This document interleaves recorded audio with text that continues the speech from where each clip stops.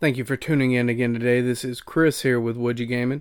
I want to take this opportunity to speak to you guys about the CMOS battery issue that we've been made aware of in the PlayStation 3, PlayStation 4, and even the most recent PlayStation 5 console that's been released.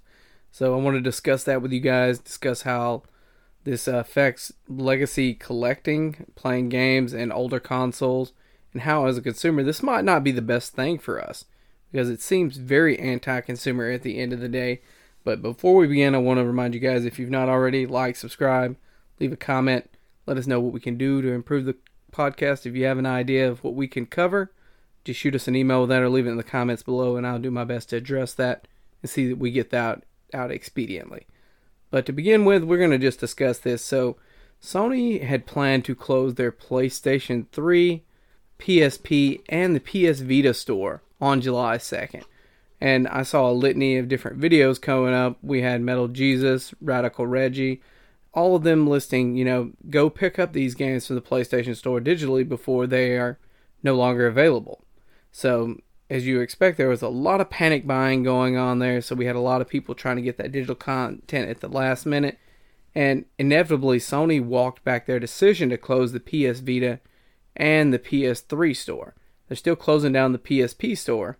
But, that's a much older console. The PSP was prior to the PS Vita, so I can understand that from a business standpoint. If you still have a PSP and you're trying to download data, I don't know how you're doing it, to be honest with you. I have one I purchased secondhand, and it ran off the T-Mobile or AT&T hotspot. I couldn't make that thing work for anything. I couldn't get anything digital, so picked up the few physical copies I wanted for the game, the Star Ocean Second Story and Final Fantasy Tactics, and called it a day. But I'm getting off topic a little bit here. So we had all these YouTubers going out there saying, hey, you want to pick up these titles before they're gone. And Sony probably had dollar signs in their eyes. They realized, hey, we don't have to put any additional content out there. We could just pay for server upkeep. And this is a lot of additional content coming in. You got to imagine the profits were just pouring in on these older titles, just the panic buying. So from a business standpoint, I can't fault Sony for this at all. It was a smart decision to continue to squeeze as much out of those old IPs as possible and give gamers an opportunity to still obtain them. So the problem that we're running into here is the CMOS battery that is inside the PS3. We'll start with the PS3. I will take this by console basis. It's not so bad with the PS3 and understandable. What happens with the CMOS battery if it dies in the PS3 and you're no longer able to connect to PSN, the PlayStation Network, to verify off their server, then at that point, your DLC digital content is just gone kaput. Nothing you can do about that. It is what it is. At the end of the day, we all signed that terms of service when we signed up for the PlayStation Store, stating we were given a limited license to use these products, and when they were no longer available, it was over with. There was your money. You're paying for a very long Blockbuster rental or a Redbox if you're too young to know what Blockbuster is. But so that's not so bad, right? You can still play your physical games if you have those. If they have DLC associated with those, that might be something you don't have access to.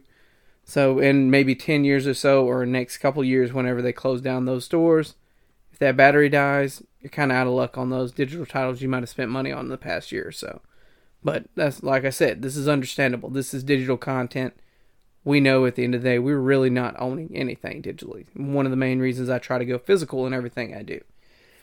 But when we get to the PlayStation 4, things get a little bit tricky there, and this is where it is a point of contention for me. With the PlayStation 4, if the CMOS battery dies, and there's no way for you to verify that license by connecting to the PSN network, in 10 years, let's say, if this console is legacy at that point, there's no connecting to that network unless you're working with the homebrew community, have some know-how and know how to do this. You're not going to be able to play your digital content. Oh, yeah, that's well and good. Yeah, we just discussed that with the PS3. What's the big deal? Well, the big deal is even your physical copies of your games that you might have purchased from brick and mortar stores, off Amazon, anywhere, those won't be playable. To me, this is an affront to consumers. Nowhere on the PlayStation 4 box does it say anything about an internet connection is required.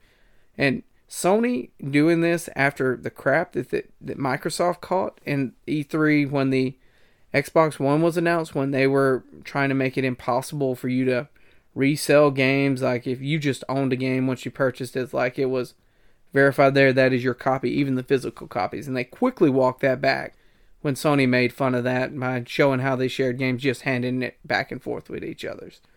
So it's just, to me, for Sony to have something like this in place on their devices it's hypocritical, to say the least. But to me, as a consumer, if I'm spending my hard-earned money and I'm going out of my way to make sure that I purchase a physical copy of a game, by all means, there should be nothing preventing me from playing that. Even if I want to go back 20, 30 years from now, if I've got grandkids, I want to dust that guy off and dust them up and Enter the Gungeon or any old games, I want to play Children of Morta or anything like that, there should be nothing preventing that, in my opinion.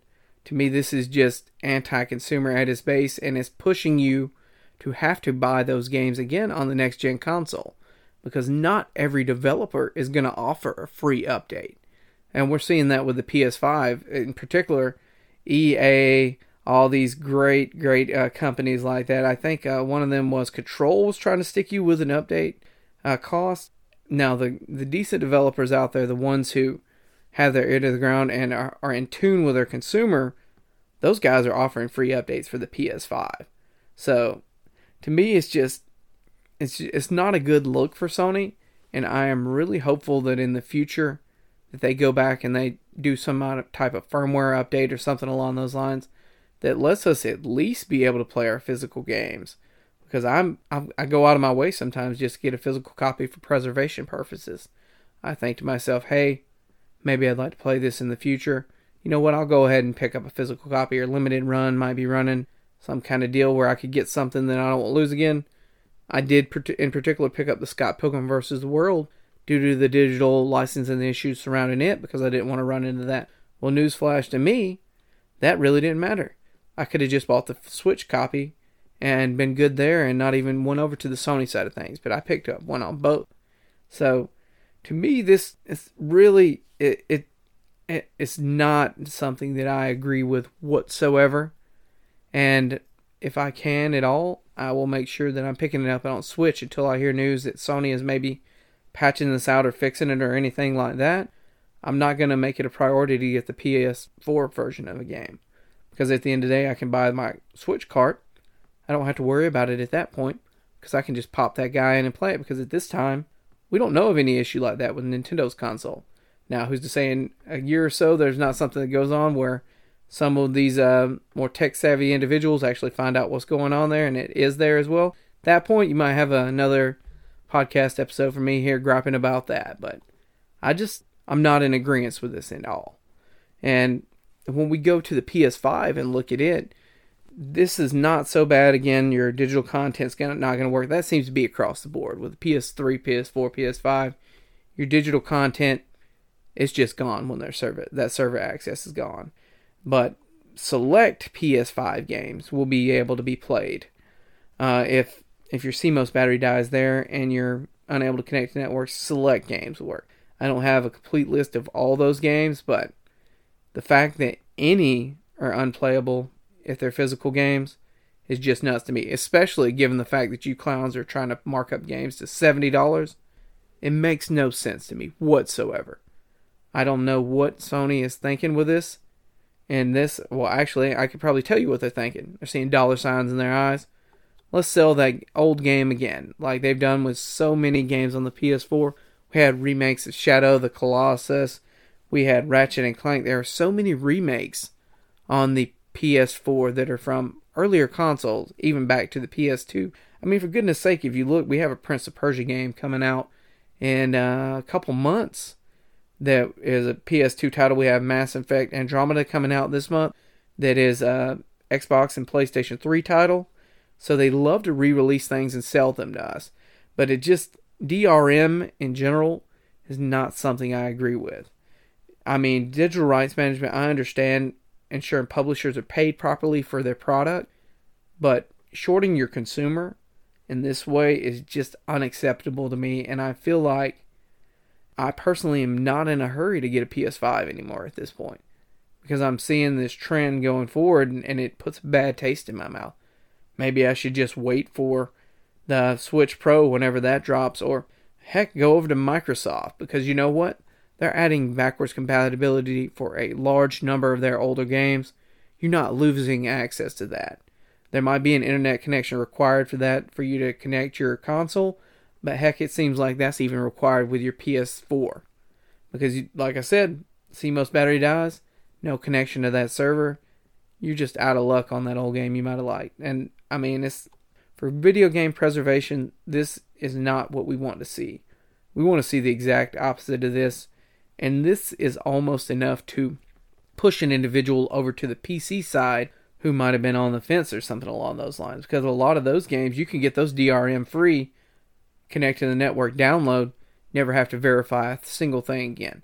If we're able to do this on the PC side of things, where there are many more game releases, where there is rampant piracy and everything, why can't we do this with Sony's console, which is much more heavily regulated? I hope at the end of the day that we get some kind of resolution to this. There's some firmware patch, because like I said, I love Sony's first party IPs. I love the console. I love playing on it. I mean, the controller, I used to like the Xbox controller, and I'm just accustomed to the PS4 at this time. So, but anyways, let me know what you guys might think about this. Do you think it's kind of scummy of Sony to have this in place? Do you think they will put something in place to make sure that we're able to access our purchases going forward? Or do you think at the end of the day we're just dollar signs to them? Hey, let me know what you think. Like I said again, this is Chris here with Would You Gaming. Thanks for tuning in. Enjoy.